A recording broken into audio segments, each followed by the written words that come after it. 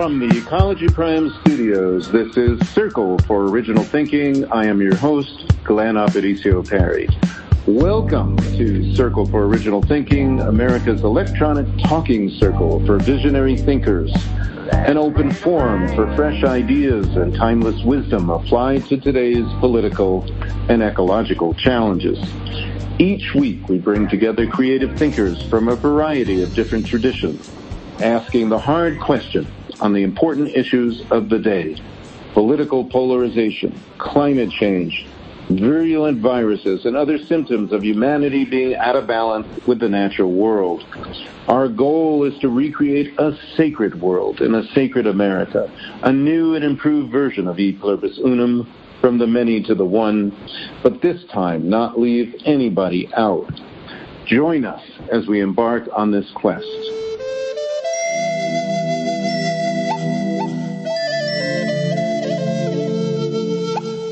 Today we have some very exciting guests, Bruce Johansen and Oren Lyons, and they're going to be discussing a very important topic, the Native American contribution to the founding of the United States, which was an enormous contribution. The book I authored, Original Politics, Making America Sacred Again, could not have been possible without the contribution of a lot of people, but particularly these two guests today, who have a lifetime of work that I am truly indebted to.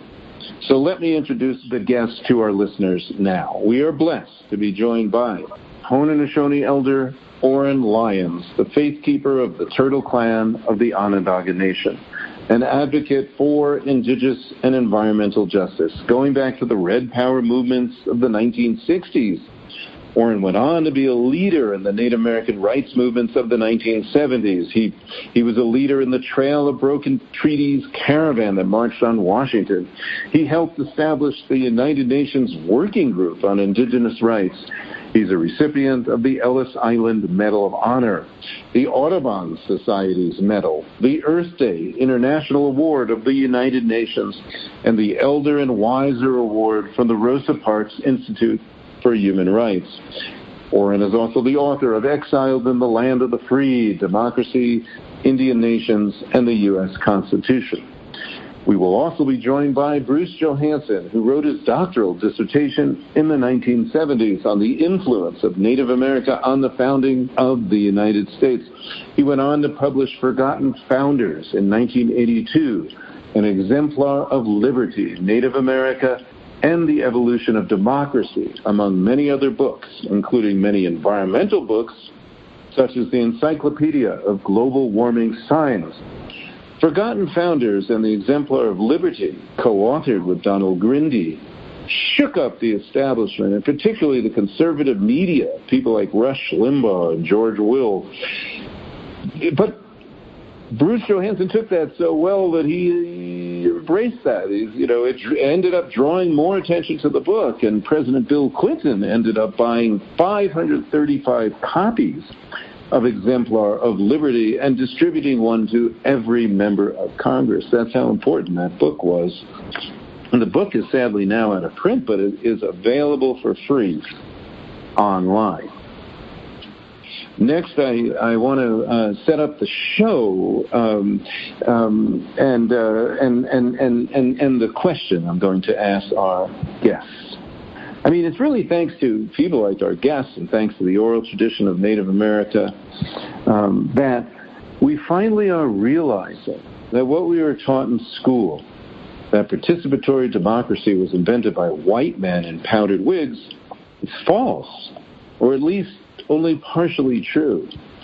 America was really a hybrid nation, part Native America and part European. And this was well understood for the first 50 years of the nation's history. And it's thanks to the work of our guests and others like John Mohoff, Rupert Costo, Donald Grindy, Sally Roche Wagner, Stephen Sachs, a truer picture of American history is emerging. And due to the work of our guests, Oren Lyons and Bruce Johansen and others, there was a 1987 academic conference held at Cornell University building on this research that ended up presenting such overwhelming evidence that the U.S. Senate and the House of Representatives, shortly after, on the 200th anniversary of the signing of the Constitution, they explicitly gave credit to the Iroquois for their influence on democratic ideals passed on to many of the Founding Fathers. And that was wonderful. But here's the thing. The Founding Fathers did not create the same inclusive society that the Iroquois and other confederacies, Chippewa, Ottawa, and other Native American societies did. The Founding Fathers took what they wanted to take, and perhaps they took what they understood. They adapted their principles for European society. Most prominently, they left out the women, and they left out, obviously, also the people of color. In doing so, they created a shadow. Now today, Donald Trump is a catalyst for revealing the shadow of America. We now see America as it really is, and this has been sometimes ugly, events like Charlottesville and whatnot. But we are also seeing a current awakening of consciousness. So both of this are happening at the same time. We're close to losing our democracy. Just yesterday, we're recording on July 11th, on July 10th, Donald Trump has commuted the sentence of Roger Stone, who was allegedly a co-conspirator in crime. That's where our democracy is now. We need to take a hard look at our democracy. Some say that what is needed is a Truth and Reconciliation Commission, like occurred in South Africa after apartheid. We need to take a hard look at our American history. The Truth and Reconciliation process in South Africa was intended to heal oppressor and oppressed alike. But the history in America is different. So here's my question for our guests. Why should we, and by we, I mean natives and non-natives, trust a truth and reconciliation process? And another way of thinking about that is, why should we, Native Americans, African Americans, Asian Americans, Latinos, and white Americans, trust a truth and reconciliation process? And I'm going to turn the question over first to Bruce Johansen, and then we'll go to Oren Lyons. And thank you so much for both being here. I really appreciate you being here. Thank you so much. So, Bruce, why should we, natives and non-natives, trust the Truth and Reconciliation process? I've been studying, and I've received knowledge from all over, and especially from Oren, and every so often we've had occasion to be side by side. This is one such day, and I'm happy for it. The word truth, as we all know, has various meanings to various people. If Donald Trump, hears this, he'll most assuredly call it fake news. So, but he does that a lot. I mean, he takes what he says is truth and turns it on its head and calls everything else fake. And I sometimes think that we're now in, 1984, the book and the story of a time when, everything was kind of upside down and inside out. So truth, just the very word, has is defined by somebody at some time, and we can only hope that all of the people whom Trump has offended and insulted will now form an alliance and vote change things, and that the changes will stick. I mean, there's all kinds of contradictions in our history, or I suppose anyone else's.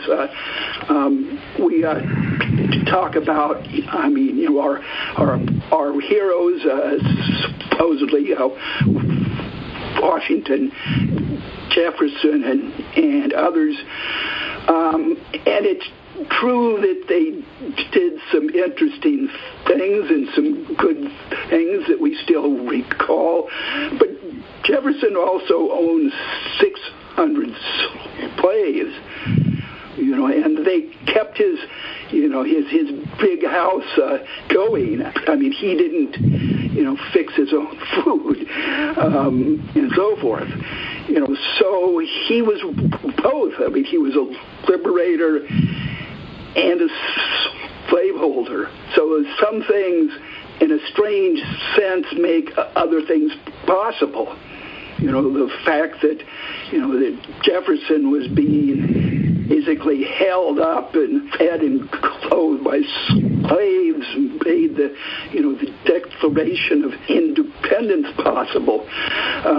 Let's see, the White House and some of those other buildings in D.C. were built, you know, with slave labor.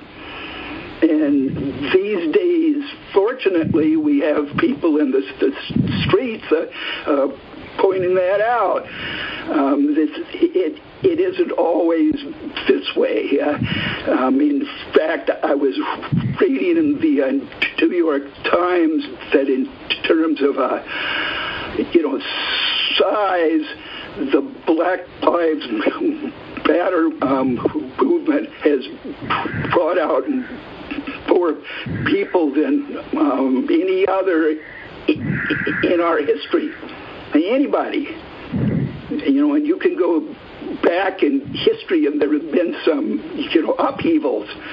But this is the biggest one in terms of people being out on the street and raising basic issues. These aren't questions which have just been born. I mean, they're old issues in our culture and our history. But people have stood up and said, no more, no mas. And part of the contradictions of history, and Martin Luther King said this, only when it's dark enough can you see the stars. So the contradictions bring out our better side.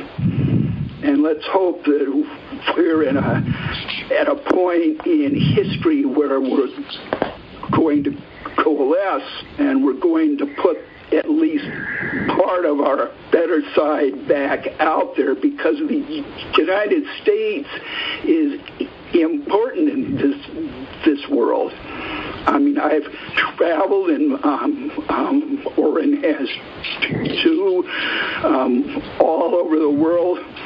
And what impresses me is that they aren't holding us responsible for our present-day idiocy. I mean, people are patient, they're tolerant, and they're decent. I mean, I woke up one day in I'm older than I think, in 2008 in India, and they had asked me over to talk about what we're talking about here today.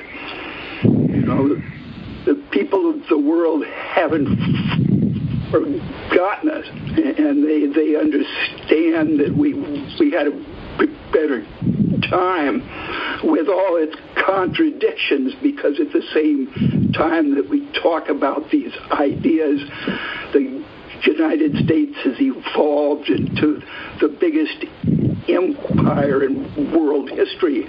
So these things are happening at the same time. You know, we're imperial, but we're also carriers of a heritage. which is its heritage of decency and a heritage of freedom. So we need to assert the good parts of our history and beat the rest of the peoples of the earth with decency and kindness.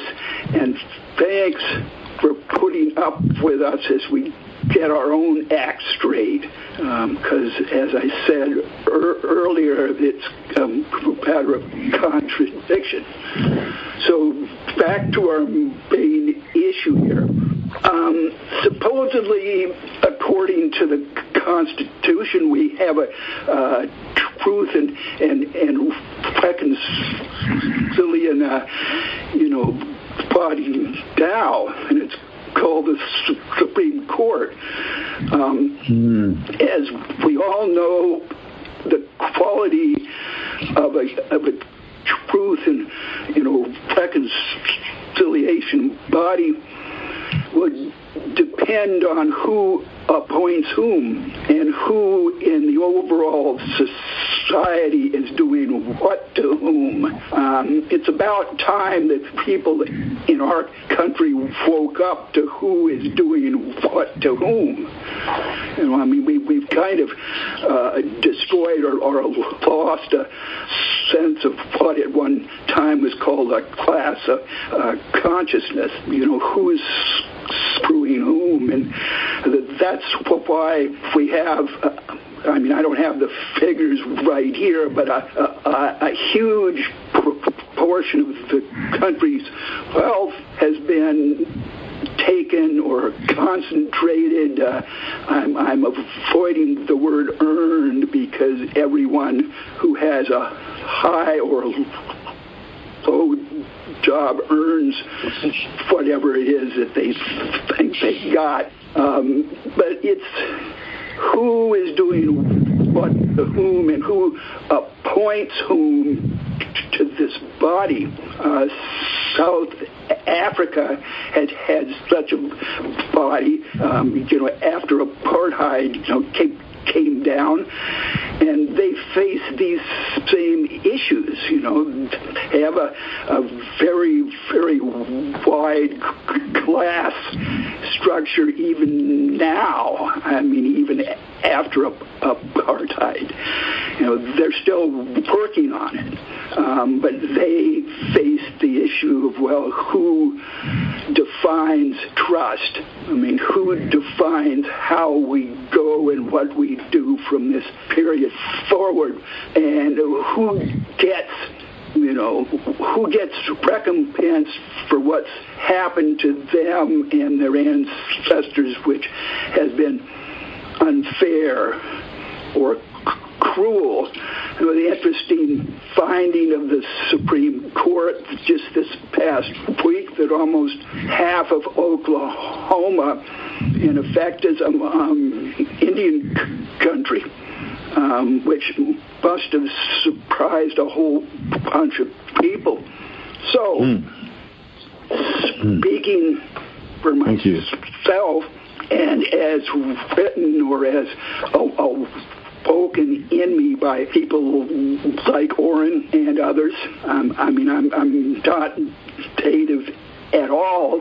I had to learn it all. And I had native folks telling me, at first I didn't pick this up in our books. They took me there. They said, explore this, explore that, and I did it. It was fascinating. I was starting a PhD, and the people, the professors who were, supervising me were asking me to do a qualitative analysis of this or that or the other, and I found all this stuff extremely boring.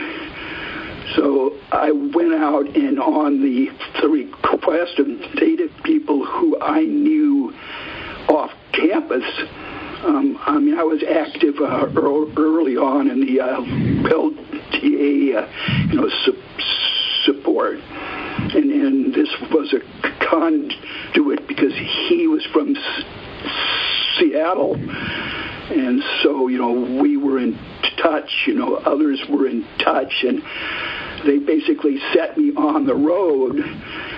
And so I was going over and looking things up and tracing them, looking at Benjamin Franklin's papers and, all sorts of things that have been studied and, debated at that time. And I was starting to get the tracings of what actually happened and the fact that it was a consensual process.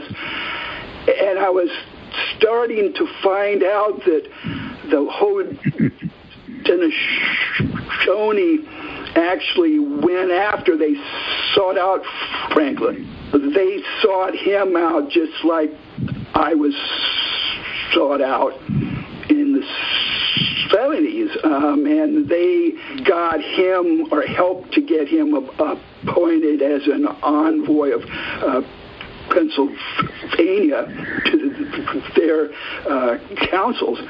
And so he was being taught, and he was being taught in a very conscious manner.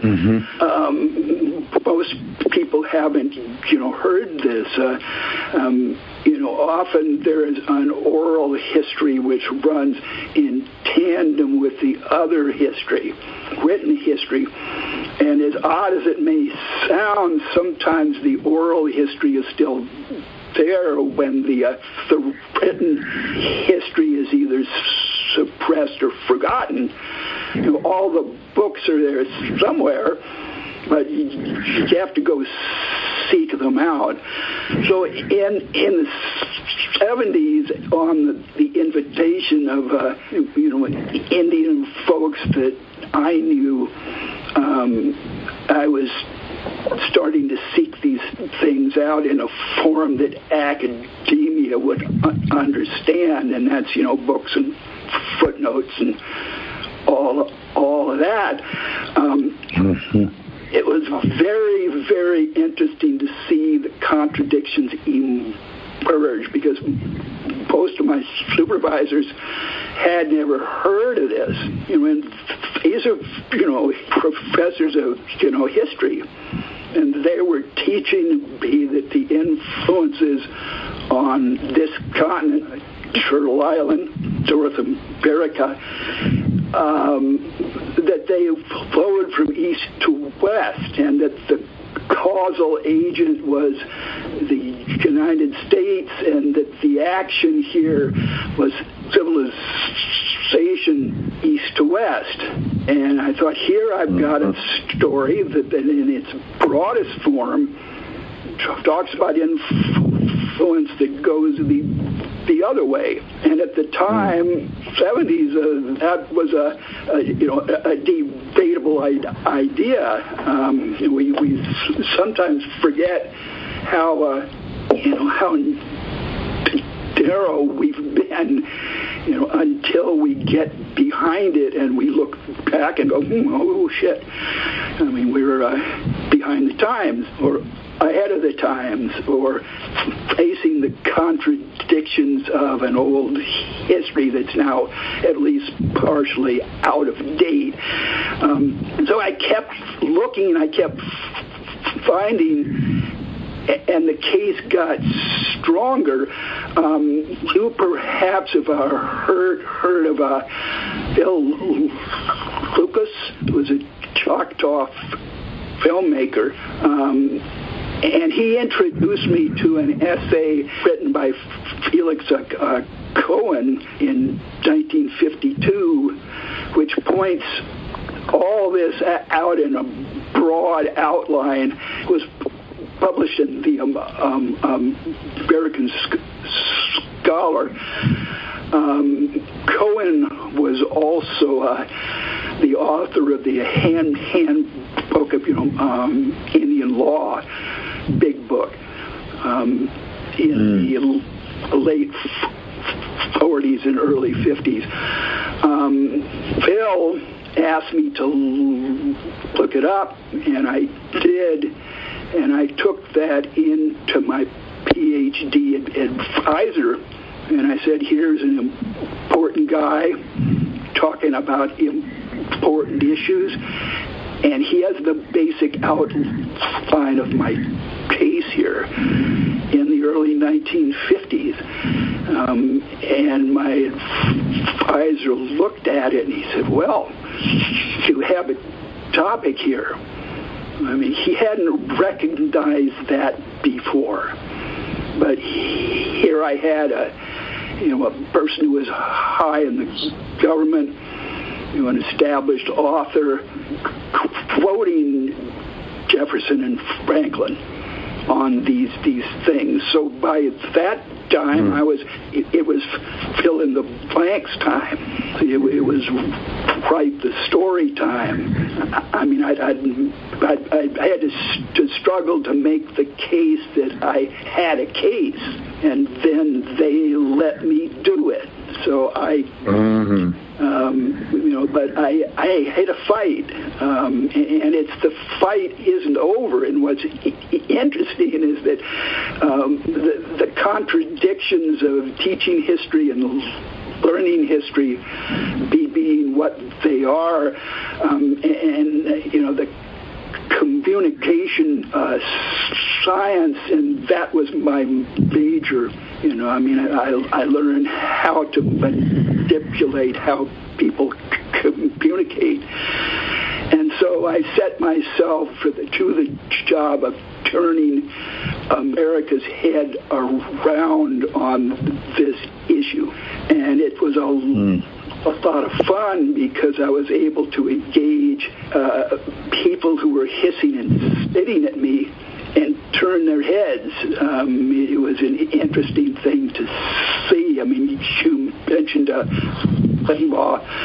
There were all kinds of others who came into this in the 80s, especially starting in the late 80s, before Orrin and others went up to Congress and got that statement that has turned some heads at that time. And after that, this was by then it was a team effort. I recall going up to see John Fadden up at Saranac, or actually Oneonta in New York State, and his father, Ray Fadden, who had scoped all this out before, decades ago, and talking with them, and they said that they had read Forgotten Founders and really, really liked it. So we also had the other side, Limbaugh and others who were arguing that this was, in essence, really a really bad case of fake news. And I found that I could even the playing field by, imitating them and feeding it back. And what happened is it raised the issue's profile because these people really had incredibly large audiences of incredibly ignorant people. So I was able to kind of go where I wouldn't have otherwise been able to go by arguing with them and getting on the stage next to them and drawing their audience into it, if that makes any sense.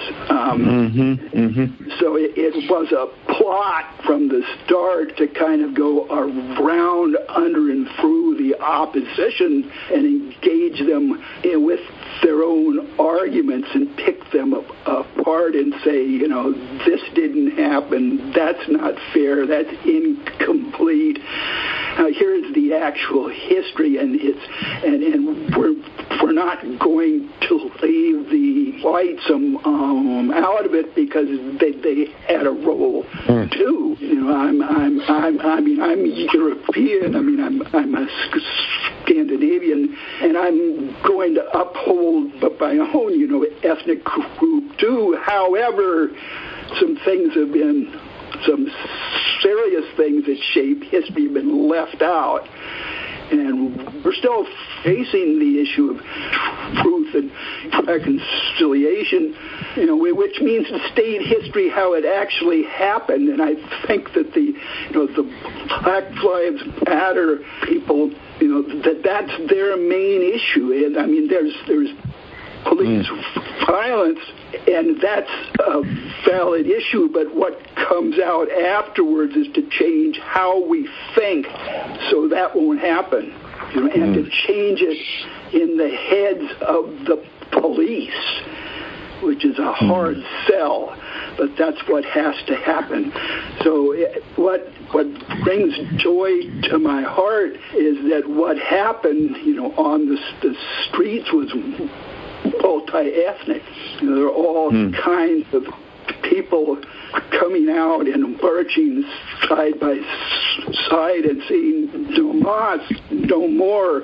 And what we have to do is to get that understanding between us all and understand that we have a common enemy. And Trump is only the head of the monster. There's 35-40% of the electorate who support him, no questions asked, and we need to get to them and turn their heads around.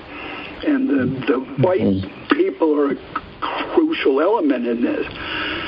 Anyway, how much time have I sucked up? We'll worry about that later, Bruce.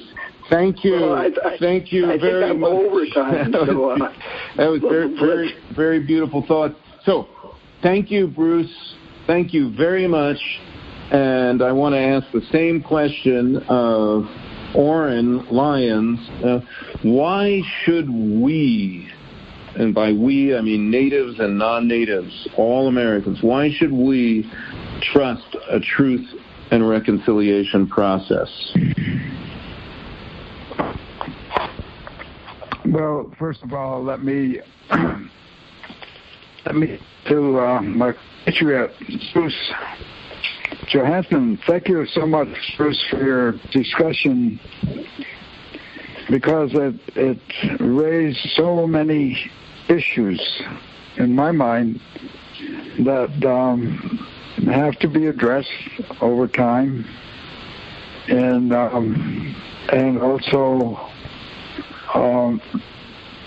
Certainly, I think that we must get back together again. Yourself and myself and Raquel and like-minded people, to have a contemporary discussion and evaluation of all of these points that you made and what has occurred up to this time. Anyway, I certainly really appreciate your statements and also your observations, and opened up so many areas of thought for me. So thank you so much, and consider that discussion that I just said, or the possibility of us sitting back down together again. Please give that serious consideration. Or as we say, aho. Yeah. All right. Thank you. Well, now again, the question you asked, why should we consider? Now, this is a process that the Haudenosaunee always does, and always has from way back. Would you repeat again your question? And I'm certainly. Why should we, and by we I mean Native Americans, African Americans, Asian Americans, Latinos, and white Americans, why should we trust a truth and reconciliation process? Okay, that's a little bit different than what you said the first time. Okay, so now I'm going to ask a question, and I'm going to use the old process that we always used when we met and had these kinds of discussions. So what you're saying, why should we trust the Truth and Reconciliation process or discussion? Well, I say, how can you even begin that discussion without entering the really important, I would say, foundational factor that's missing in that statement, which is reparations. Where, what are we doing? Are we saying, oh, I'm sorry, and that's really the truth? What about reparations? Now we'll see where you're at. Now you'll get your back up. Oh, reparations, that means something I have to give back? Well, let's see how much of a reconciliation you want.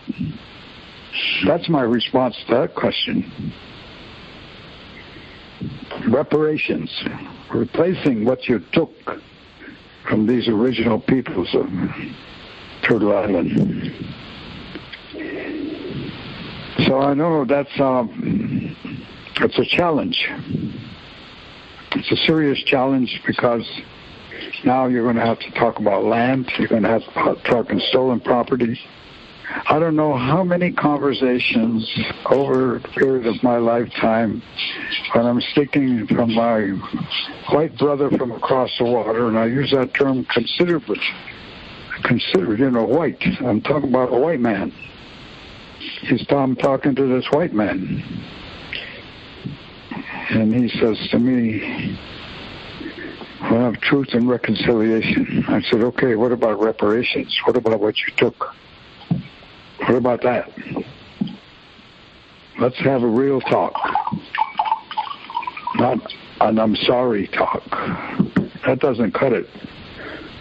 It doesn't cut it. And how do you reconcile the fact that the greatest genocide probably in the world at the time took place directly after the landfall of Christopher Columbus? Our lands over here. Genocide. Huge. Thousands, millions of native people died, were killed, hunted down with dogs. How do you reconcile that? How do you even want to talk about that? Our brothers from Africa who were brought over here on slave ships by the King of England, English merchants, as merchandise. That's what they were. They were not people. I mean, as far as England is concerned, as far as the civilized European nations were concerned. And when they got here and they met the original peoples of this hemisphere, North Central, what you call South America now, what we call the Great Turtle Islands, and you got here millions of people with civilizations, real civilizations, up and down the hemisphere. And where your principles, what you talk about democracy, and we didn't have a word for that, I don't think, except maybe peace. Scano, peace. Mm-hmm. Scano. Mm-hmm. And that was all-involving concept. Peace meant good relations with not only one another, human beings, but good relations with everything that grows, everything that walks, everything that swims, flies. That was our relations, our relatives, who we took great consideration of, and who we were very grateful for. And all of our ceremonies, the ceremonies right across Turtle Island, I don't care what section of the world here on this side you're talking about, when any one of these ceremonies were going on, and if we were visitors, and the ceremonies were going on in the language of the people that we were visiting, we didn't understand the language, what they were saying, but we understood precisely what they were talking about. We knew that it was the same thing that we talk about in our language. So any one of the speakers anywhere, whether you're from North, Central, South America, and you're opening the conversation and you're speaking in your language, on the spiritual aspects, we understood completely what you were saying. We knew what you were saying because we said the same thing. Very common. Anyway, so this relationship, and I was very awakened by Bruce's discussion about Felix Cohen's U.S. Handbook on Federal Indian Law.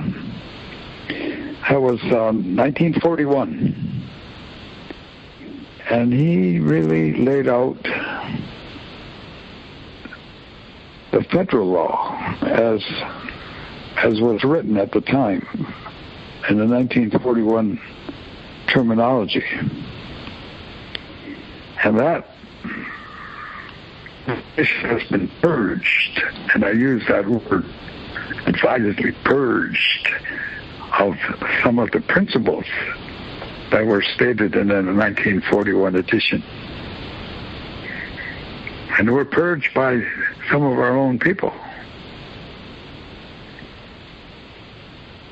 who were professors, educated.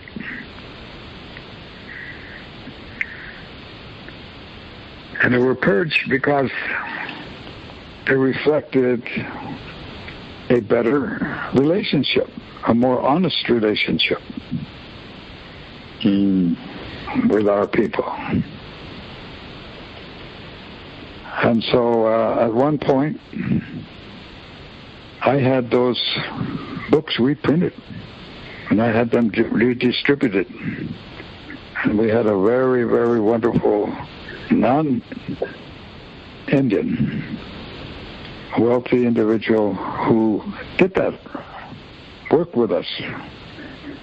So there's a lot of people who are not Indian who are concerned about this reality of the difference about the reality and what is printed in your books, and also that the American public has been deliberately kept ignorant of the real history of this nation. It's a deliberate, I wouldn't say obfuscation, but I would say omission. They just didn't talk about it. And a lot of what Bruce was talking about reminded me of these periods. I myself personally, I got involved in this at the request of my clan mother. And she asked that I join the Council of Chiefs. And at that time, I was pretty independent, on my way into the white man's world, making my way in his land. I was very, very curious about everything he was doing. And I had a degree from a university, which allowed me, and I had natural talent. I was an artist. I've been drawing ever since I can remember, a little boy. And I was quite capable. I was a good artist, commercial. I could sell stuff. I did. So using that, I went down to New York City, and because that's where a lot of this stuff all started. Going back to our original discussion with the Dutch, when New York then was a village, this Long Island, what they call Long Island, was a village there, and an establishment, a colony of the Dutch. It's called New Amsterdam. It was not New York, it was New Amsterdam, because the Dutch were there first. When the English took over, we had made an agreement with the Dutch called the Truro, which really was an agreement with his brethren, basically all the people who were coming from Europe, because that was the terminology we used for white man. Well, that's who we saw. That's who was over here first, was the white man. And we had an agreement called Truro Belt. Peace, friendship forever. You and your ship and your many different peoples and languages, and we in our canoe going down the river of life side by side, connected by three principles: peace, friendship, forever. So, that was the principles of the Truro Belt.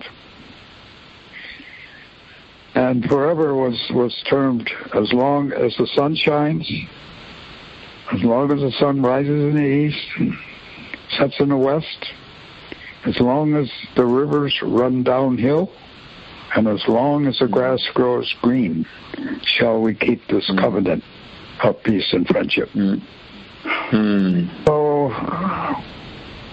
So the rivers are still running downhill.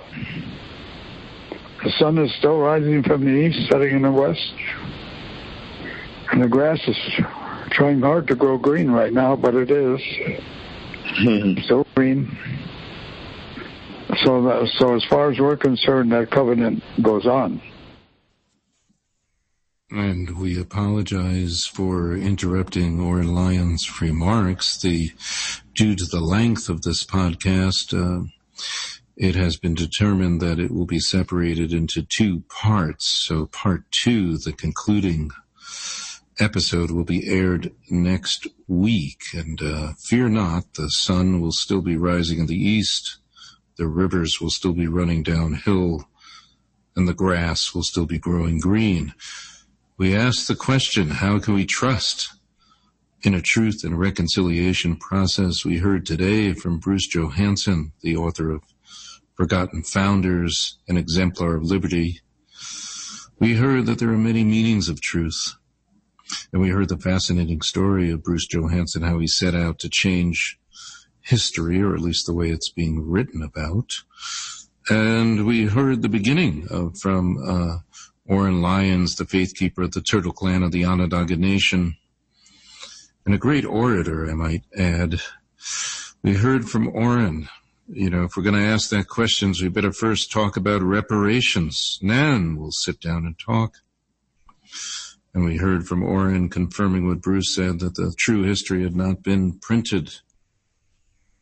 An appreciation for what Bruce, had done, and a desire to sit down together. We'll hear a lot more from Oren Lyons next week as he continues to lay out the true history of this nation and the involvement of the Haudenosaunee. And again, I apologize for interrupting this, but it is going to be a lot more to hear from Oren Lyons next week. So it's something to look forward to. Anytime you can listen to Oren, it's something very special. So thank you very much. And until next week, this has been Circle for Original Thinking.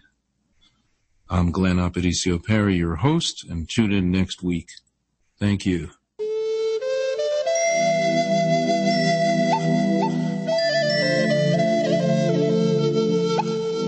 This program is made possible in part by Select Books, Waterside Publications, BizGenix, and the Ecology Prime Media Channel. Native flute music by Orlando Secatero from the Pathways CD. Liberty Song by artist Ron Crowder, written by Ron Crowder, Jim Casey, and Danny Casey. Post-production editing by Scout Media Strategies. The Circle for Original Thinking is a grassroots think tank whose mission is to seek out the deep origins of contemporary thought in order to remember and restore heart-centered wisdom for humanity and all our relations on Earth. For more information, go to originalthinking.us or originalpolitics.us, and you can also find and purchase my books, Original Thinking and Original Politics, there. Thank you for listening, and until next week, many blessings to all.